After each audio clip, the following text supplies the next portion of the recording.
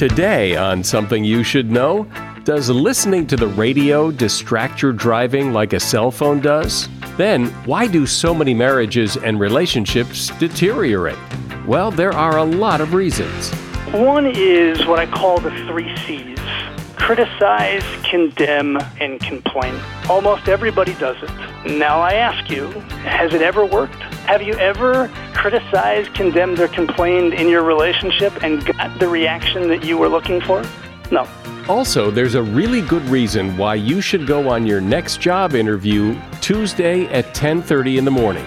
And we have to do something about email. 42%, this is hard to believe, 42% of people spend 3 or more hours a day. That's almost half of the population that's spending that kind of time. So it's a huge productivity problem. All this today on Something You Should Know.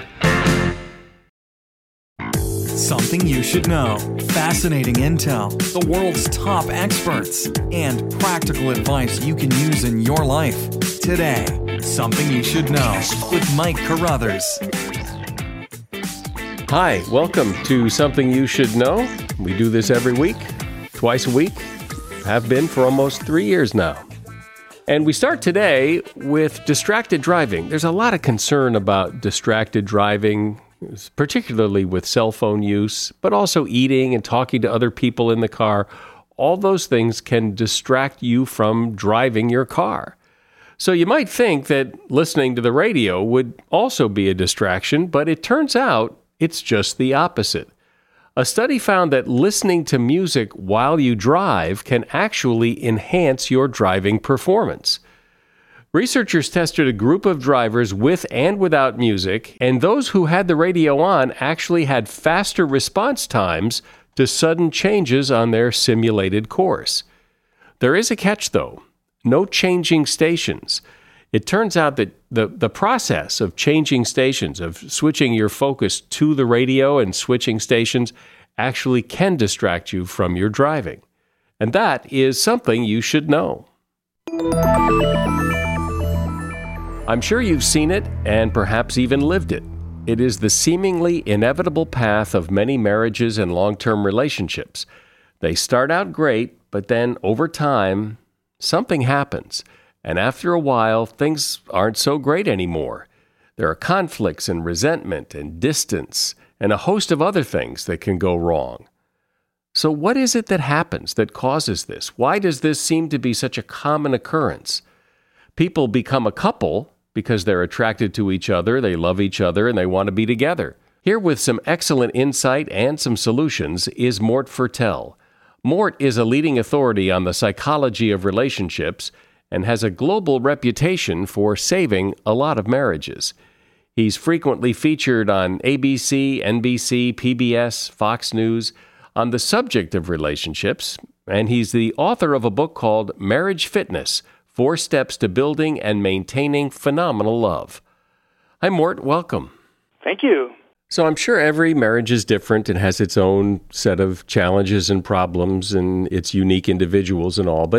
But just speaking in general terms, what is it that goes wrong so often? What is it that takes people down that path that makes it so hard to fix? I read a report recently that said that the average fiancé, the average engaged person, spends over 500 hours preparing for their wedding. And how much time they spend preparing for their marriage? 0. And that's what happens, is the wedding goes off great because we spent all this time and energy thinking about it, planning every detail, making sure the colors match, making sure everybody knows where they're going to be. But we succeed in things because we focus on them, because we learn how to do them, because we're intentional about what we're doing. That's why weddings are so wonderful. Marriages are not so wonderful because we're not so intentional. We're not really focused on, by the way, how do we do this thing called marriage? And so, not surprisingly, it falls apart. So it's just a rule in life. What we invest in and focus on is what we're successful with. Well, what you said a moment ago, that people spend a lot of time on their wedding, not so much time on their marriage, and that's where things go wrong. But I think that part of the problem is even if you are to spend the time on your marriage, I mean, if you said, Mike, spend more time on quantum physics, well, I could spend all the time in the world based on what I know about quantum physics, and I would be no better a quantum physicist than I am now, because I wouldn't know what to think about and what to do. And I think that is the case with a lot of marriages. That's right. And that's part of what people should be doing, is understanding that you're right. There's really two pieces. There's first appreciating that we're not going to succeed in something unless we invest time and energy into it. And then the second thing is, even if you're ready to invest time and energy into it, you could have the best work ethic in the world. But if you don't know what you're doing, if you don't have the right directions, if you're not working from the right manual, then sure, you're going to fail. You'll fail valiantly. You'll have tried hard, but you're going to fail. There's a phrase that often we hear, love is a mystery. It's cute, but it's a lie. Love is not a mystery. There really are principles and practices that drive the success of a marriage. And if you understand them and adhere to them, then you're much more likely to be successful. If you're oblivious to them and violate them, then your marriage will be destroyed. So what are they? Let's talk about them. What are some of the big principles of a successful marriage? One is what I call the 3 C's: criticize, condemn, and complain. Almost everybody does it. Now I ask you, has it ever worked? Have you ever criticized, condemned, or complained in your relationship and got the reaction that you were looking for? Accomplished the objective you were trying to achieve? No, it doesn't work. It's a law of relationships, that when you criticize, condemn, and complain, it only infuses more negativity into the relationship. The person gets defensive. It's not productive. It's destructive. And so it's helpful, as much as we have this impulse to criticize, condemn, or complain, it's helpful to understand that it is a violation of the laws of relationships that doesn't work, and we have to stop. We have to refrain from the 3 C's. Never, ever criticize, condemn, or complain. Because if you do, it leads to a 4th C, which is cancer of the marriage. Isn't it interesting that criticizing, complaining, and condemning, as you say, never gets you the result you want, and yet it's so hard not to do it? You could look at it like this. This is a skill that defines one's maturity. Anybody that has children understands that children are inherently impulsive, right? They scream when they're angry, right? They clamor for food when they're hungry, and they cry when they're upset. And, children are impulsive. We expect that of children. That's inherent. But our job as parents is to nurture their maturity and help them emotionally mature, which means to control their impulses. Don't hit him. I don't care if he hits you. And we're not going to have dessert first. We're going to have the meal first. Dessert comes later. And this is the definition of emotional maturity is the ability to align one's actions and goals, not with our impulses, but with our goals and values. That's how you get a great life. So when you don't criticize and complain and condemn, you can't just not do that. You're going to have to do something else. You can't just create this void. So what do you do instead? Brilliant question. Right? It's a great question. It's a tremendous insight, right? So what do you do with that? Am I basically saying you're supposed to swallow it and just not do anything? So no, of course there are things that you can and should do. What you can do is you can express to your spouse your excitement and satisfaction about the last time they did it right.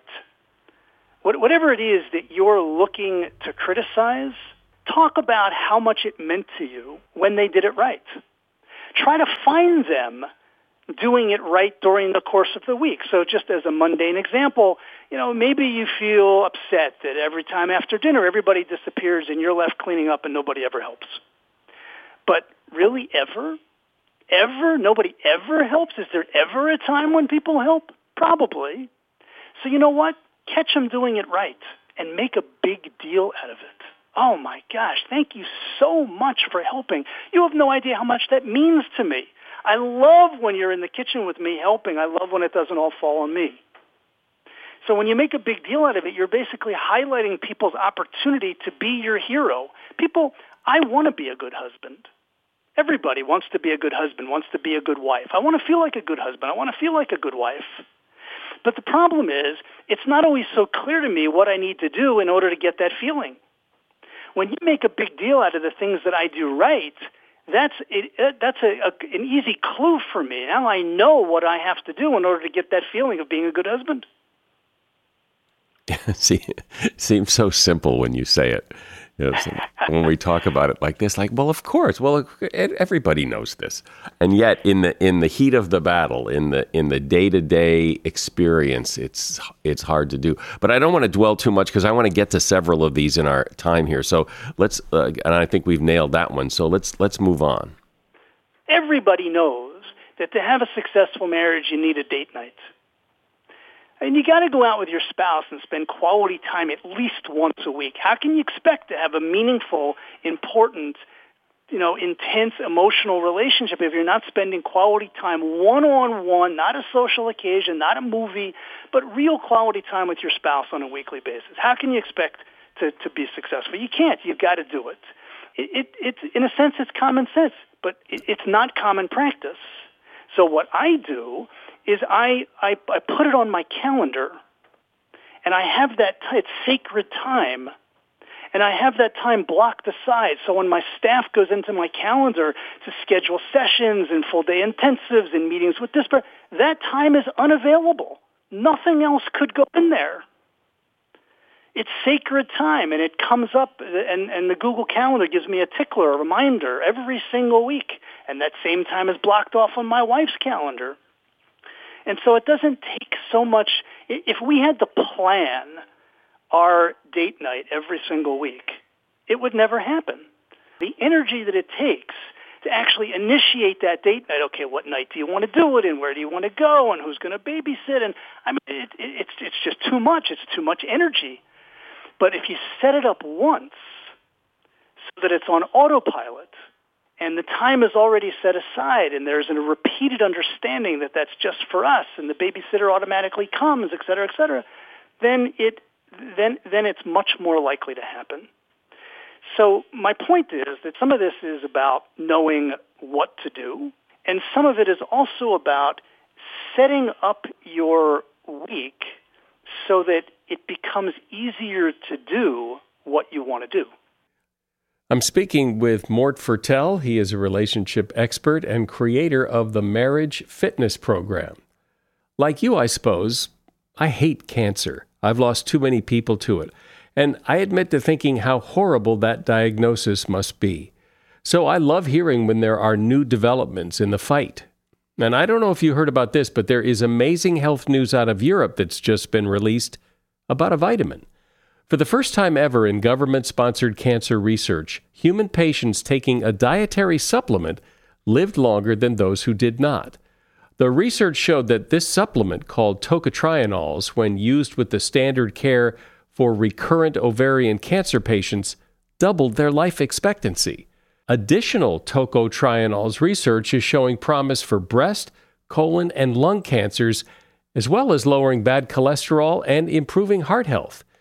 Now, the bad news is that tocotrienols are a unique form of vitamin E, and they are likely not in the supplement you take. And you need to understand the difference. I'd like you to read Dr. Barry Tan's new book, The Truth About Vitamin E. Dr. Barry Tan is widely considered the leading authority on tocotrienols and vitamin E. Go to barrytan.com and use the promo code SOMETHING to get this free book from American River Nutrition. I've read it, and I now take tocotrienols every day. Go to barrytan.com, BARRIETAN, barrytan.com, and use the promo code SOMETHING. And the first 25 listeners today will also get a paperback copy. So, Mort, I know that gratitude is a big part of this and that you're a big proponent of working in gratitude into your relationship. You make sure that instead of catching your spouse doing something wrong today, everybody's an expert at catching their spouse doing something wrong. I remember I have all these private sessions with people, and I ask them, okay, so why are you here? What's wrong with your spouse? What's wrong with your marriage? And sometimes I'll even give them a pen and a pad, and I'll say, could you make a list for me? And they'll be scribbling and scribbling and scribbling, and they're turning the pages and writing more and turning the pages and writing more. And a lot of times I'm with both of them, and they're turning the pages and writing more and going on. And, okay, fine. Great, you got that. Okay. Now, do me a favor. Make a list of all the incredible qualities and blessings of your spouse, the wonderful things about your spouse and your marriage. And usually I get stares. They're done before they even start. Really? There's nothing? Of course, there's a lot, but they're not noticing. They're hyper-focused on the negative and at the exclusion of the things that are good. And one of the keys to a successful marriage is reversing that inclination, being hyper-focused on the things that are good and positive and making a big deal out of them. Instead of catching your spouse doing something wrong, try to make a point every day, without exception, of catching them doing something right. And then after you catch them doing something right, make a big deal out of it. Because I could catch my wife doing something right, which makes me more appreciative, but it doesn't necessarily make her feel more appreciated, right? In order for her to feel more appreciated, I have to communicate my level of appreciation. So once again, a very simple thing, but how many people express gratitude and appreciation to their spouse on a daily basis? And for those of you that are married, ask yourself this simple, honest question, and that is, what kind of difference would it make in the quality of my relationship if I were noticed every day? And if my spouse felt noticed every day? I think that one change would cut the divorce rate in half. I know there are people, and maybe this is more men than women, well, maybe not, I don't know, that the concern about marriage and that one of the fears of marriage, and then when people get married, one of the things they are concerned about is their individuality, that they've become part of this team, part of this unit that is this couple.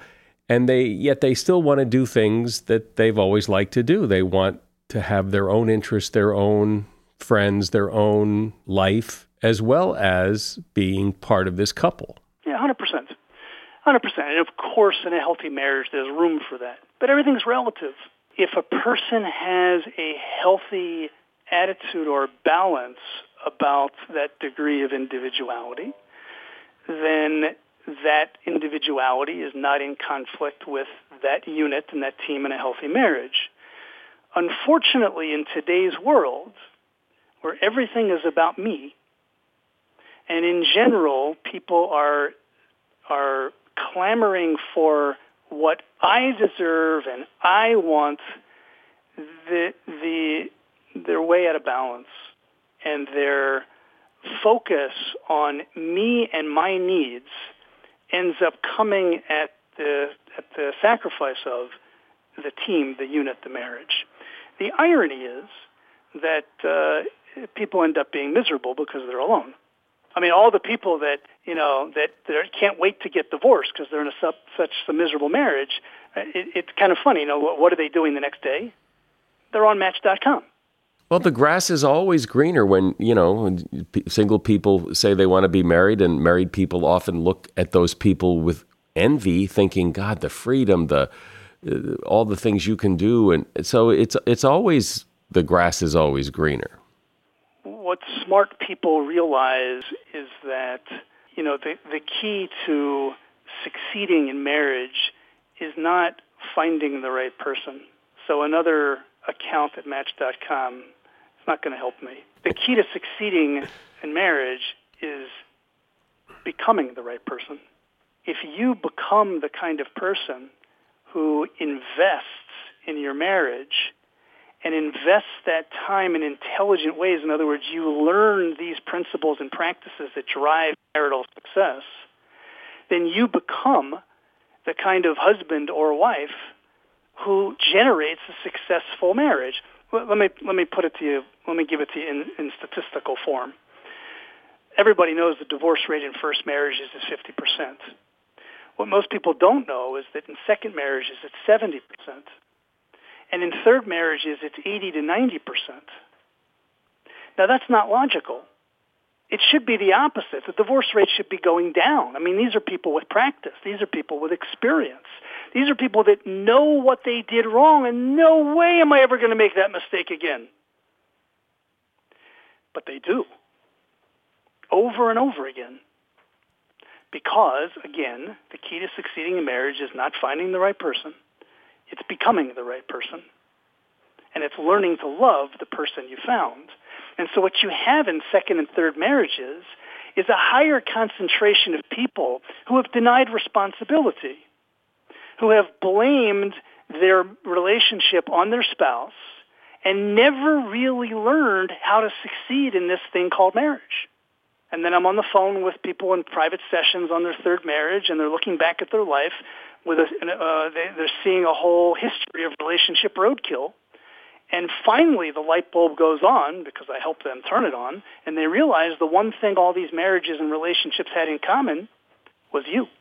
So if someone's listening to you and you're saying all the right things and they're thinking, yeah, okay, I get it, I have some work to do here, what do I do first? Where's the starting point here? The key to succeeding in marriage is not luck. It is a skill, well, just like succeeding in anything else. And so where I would recommend you start is learning how to perform that skill. You know, if we were standing at the foul line and you wanted to know how to sink the hoop, how to make a swish, how to get the ball in the hoop, you know, we could just throw the ball at the rim 100 times and maybe it'd fall in a couple of times, but we'd really be much better to get a coach, watch a YouTube video, read a book. I mean, there is a way to shoot this shot, right? LeBron James has mastered it. That's why he is where he is. There is a way to do it. It's not just that he's 6'6" and, you know, has practiced 10,000 hours. It's that he understands how to do it. You got to keep your elbow in tight. You've got to follow through. Whatever it is, I'm not a basketball pro. Okay? But so the first step is to realize that there's a way to do it and seek out that knowledge. Whatever you wanted to do, if your house needed replacement windows, you know, you would, and you didn't want to pay someone else to do it. You wanted to do it yourself thing. Right? So you would go to Home Depot and you'd ask, how do I put these replacement windows in? Or you'd go to YouTube and you'd say, how do I, you know, there's a way to do it. Everybody thinks that you know, a relationship is just supposed to happen. And by the way, the reason for that is interesting, is because in the beginning it does just happen. To fall in love doesn't take any wisdom or skill. Any idiot can do it, and everybody does. There is a attitude I think a lot of married people have that, you know, the marriage has run its course. We've grown apart. These things happen. It's time to move on. And there isn't a lot of will to fix it because, you know, there's like, you know, the expiration date. We're all done. If a person really understood some of what we're discussing here and realized that our relationship didn't just run its course. It's not just this abstract, ephemeral, who knows why we got here. You know, things don't work that way. If you got to a bad place in your marriage, I guarantee you, I could trace for you the patterns of behavior between you and your spouse that got you there. It's not just some abstract, you know, mysterious thing. You know, marriages change because people change. And if one understood that, then I think that's motivating. I think then a person could muster the will to do the work that it takes to reconcile the marriage, because they would realize that there is hope and that it can be reconciled, and that I'm not going to do any better anywhere else unless I do that work anyway. Well, that's a hopeful message and some good advice to go along with it. I appreciate that. Mort Fertel has been my guest. He is creator of the Marriage Fitness Program. He is a leading authority on the psychology of relationships. He's author of the book Marriage Fitness, 4 Steps to Building and Maintaining Phenomenal Love. And he has a free report for you called 7 Secrets to Fixing a Marriage, which you can get at marriagemax.com. That's marriagemax.com. That link and a link to his book at Amazon are in the show notes. Thanks, Mort. You're very welcome. At some point in your life, you've had to wonder to yourself, who am I really? Where did I come from? Well, why not get the real story? You can with the Ancestry DNA test. I did. Ancestry connects you to the places in the world where your story started, using precise geographic detail and historical insights. You can actually trace your ancestors' journeys over time and follow how and why your family moved from place to place. They've combined DNA results with over 100 million family trees and billions of records to give you more insights into your genealogy and origins. I took the Ancestry DNA test and got my results back, went online, and saw my real story unfold before my eyes. It was so cool. I saw who my ancestors were, where they came from, and I've been building my family tree. It's fascinating to do, and you can do it too. Go to Ancestry.com/something today for 20% off your Ancestry DNA kit. That's Ancestry.com/something for 20% off your Ancestry DNA kit. Ancestry.com/something.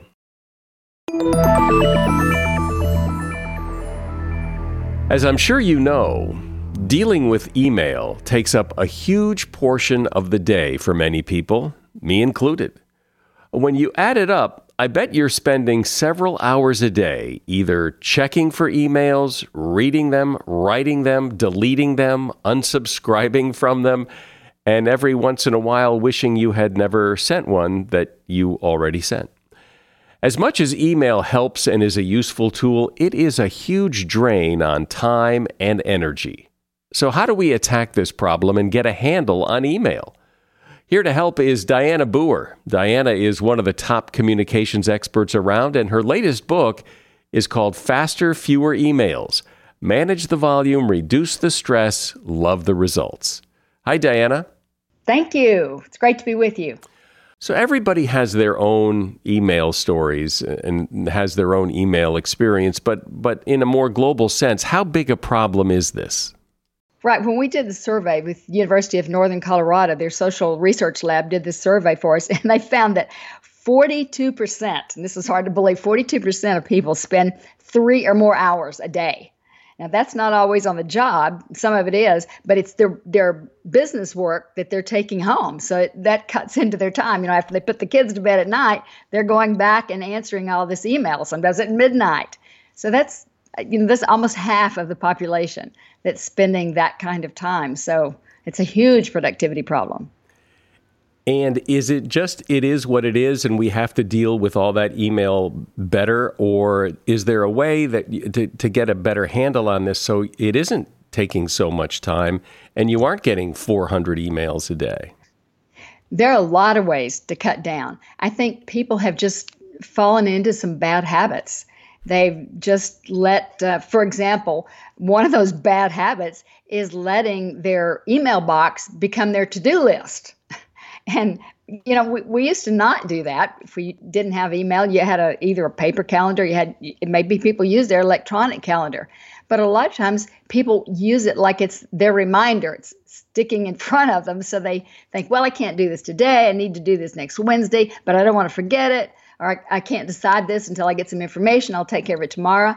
And before long, they've got 12 emails in that box that they keep stumbling over. And every time they look at it, they think, oh, what was I supposed to do? Now, let's see. I was waiting on something. I forgot what it was. And they have to open it up and reread it again.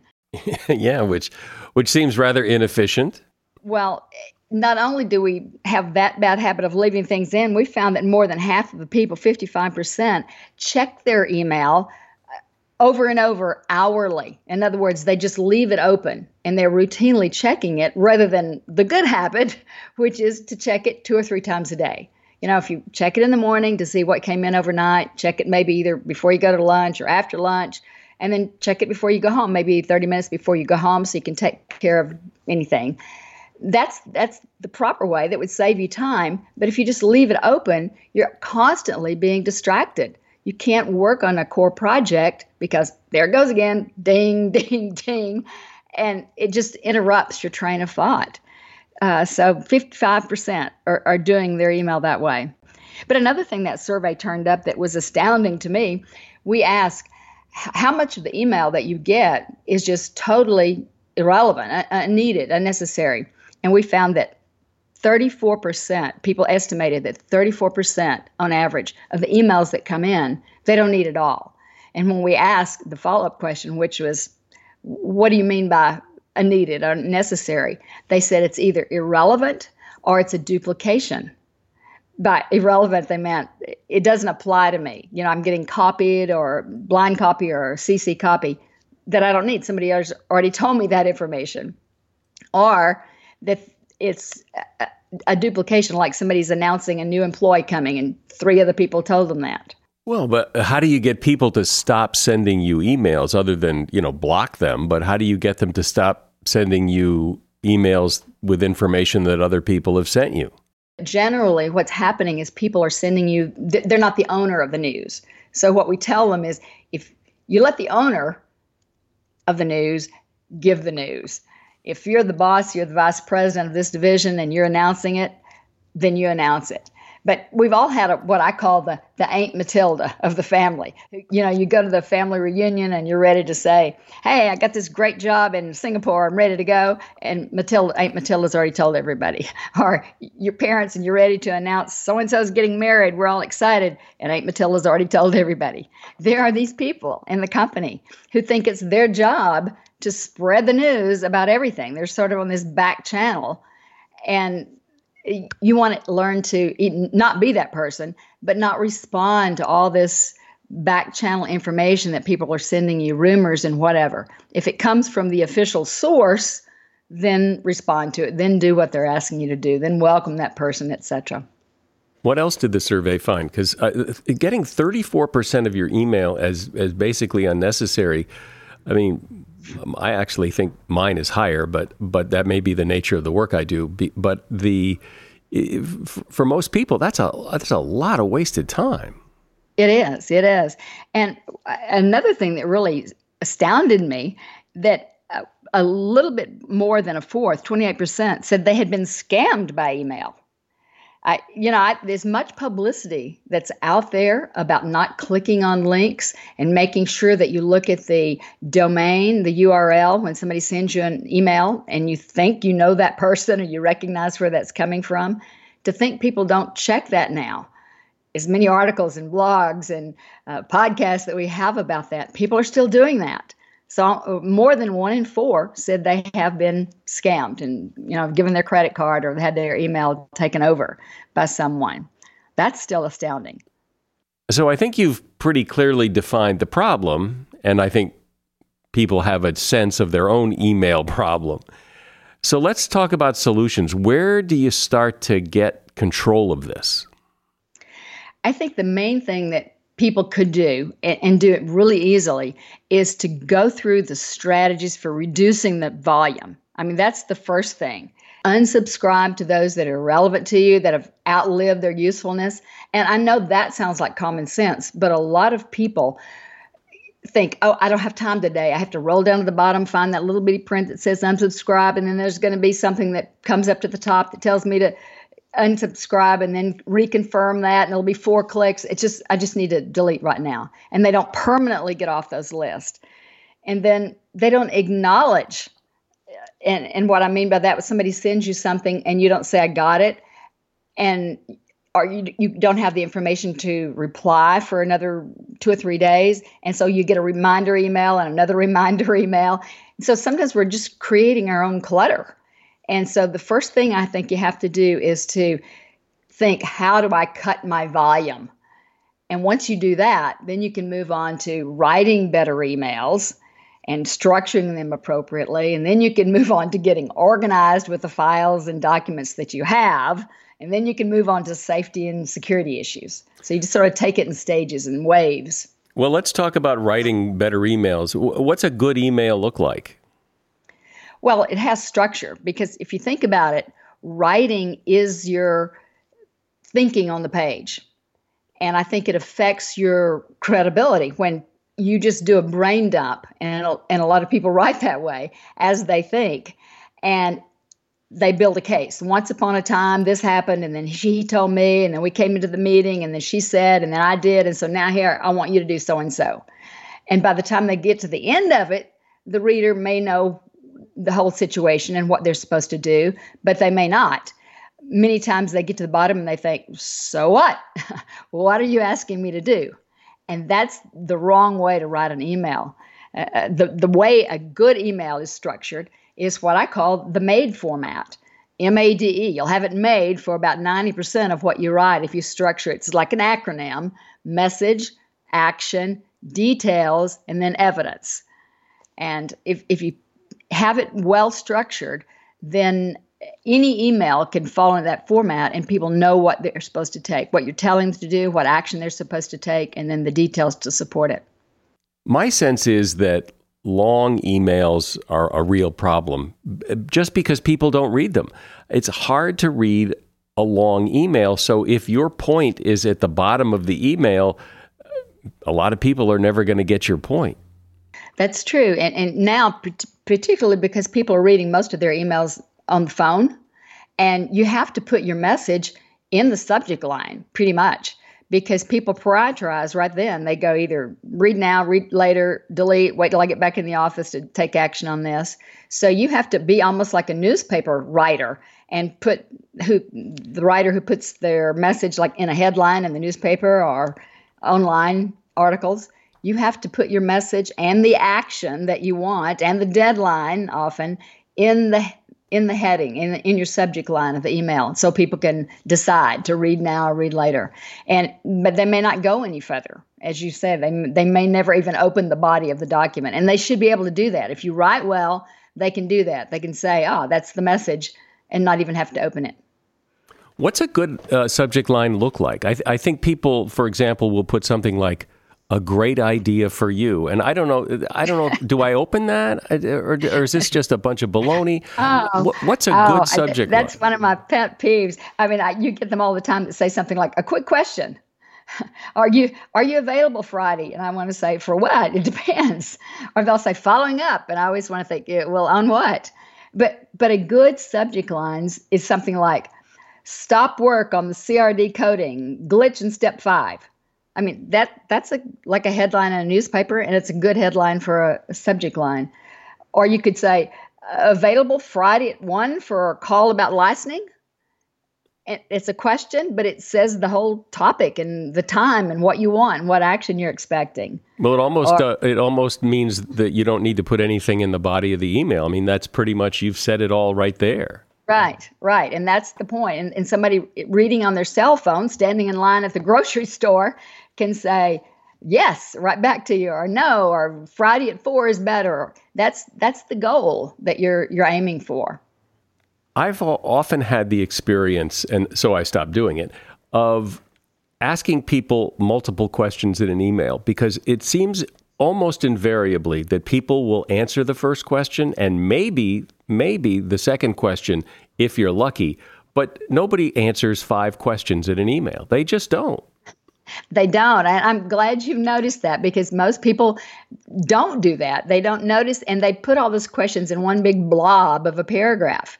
So multi-messages, first of all, even when you're not asking questions, multi-message emails are a bad idea. But back to the question issue, if you're going to ask questions, at least enumerate them, or if they're all very closely related, let's say you're talking about a trade show your company's going to, and you've got 3 questions about that trade show, at least number them and limit them. Try to put them together some way so that they're not, a gazillion questions, 10 questions, because as you say, you're not going to get answers to all those. What's the etiquette, do you think, on responding to an email? How long do you have? When should you call somebody and say, hey, I sent you an email 2 days ago and I haven't heard? Well, I think every different organization and individual sort of has an expectation. It runs differently in different companies, in different disciplines. For example, engineers working on a feasibility study may not get back to you for 2 days, 3 days. Salespeople generally respond in about 3 or 4 hours, and that's the expectation for their customers. So whatever the standard is in your functional area or in your organization, you want to know what it is, learn what it is, and if you're the boss, make sure your people know what it is, what the expectation, and live up to it. Otherwise, you get a reputation for being non-responsive. I know on the survey, that was another interesting piece of data. On the survey, when we asked, what is your expectation for people getting back to you? People responded that they expected a response very, very quickly. Like within 4 hours, more than half, 52% expected a response within 4 hours. But when they send something out, they thought it was totally acceptable for them to not respond to somebody else within 24 hours. So the expectation is very different. And I might add that 24% expected a response in 1 hour.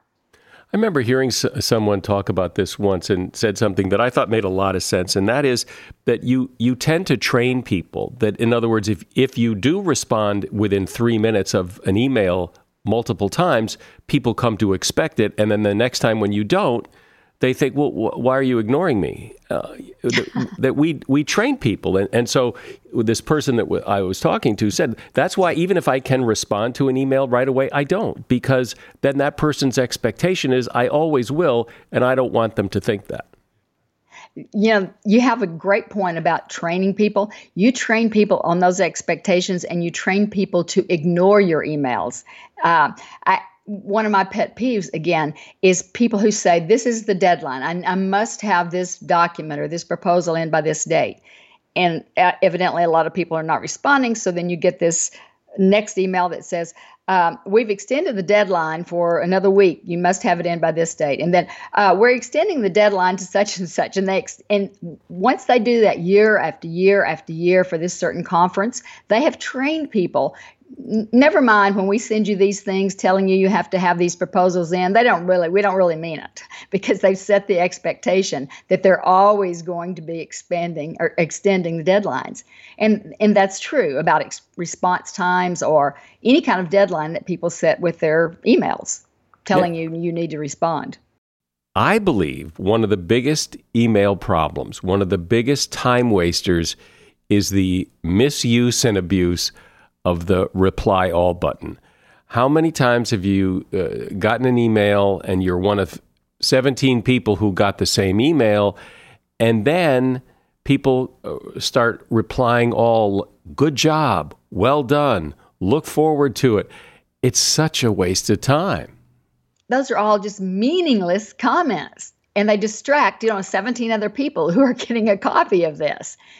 So if the principle here, of course, for the reader, if you have nothing meaningful to say, don't say it and distract 17 other people and fill their boxes with meaningless clutter. But if you're the writer, you can prevent that as well by saying, I'm sending in this report. If you have something to add or delete or modify, reply to me directly, or otherwise, no action is necessary. Well, I think that's really good advice. And I've heard that before, and it's something I try to do, that if I send an email out and I'm worried that people may flood me with okay or got it or well done or good job, or I put in the email, no need to reply. No, and then they don't. And then that saves me 7 emails that I have to wade through and read or delete or whatever. Diana Booher has been my guest. She is a communications expert, and her book is called Faster, Fewer Emails. Manage the volume, reduce the stress, love the results. And there's a link to her book in the show notes. Thank you, Diana.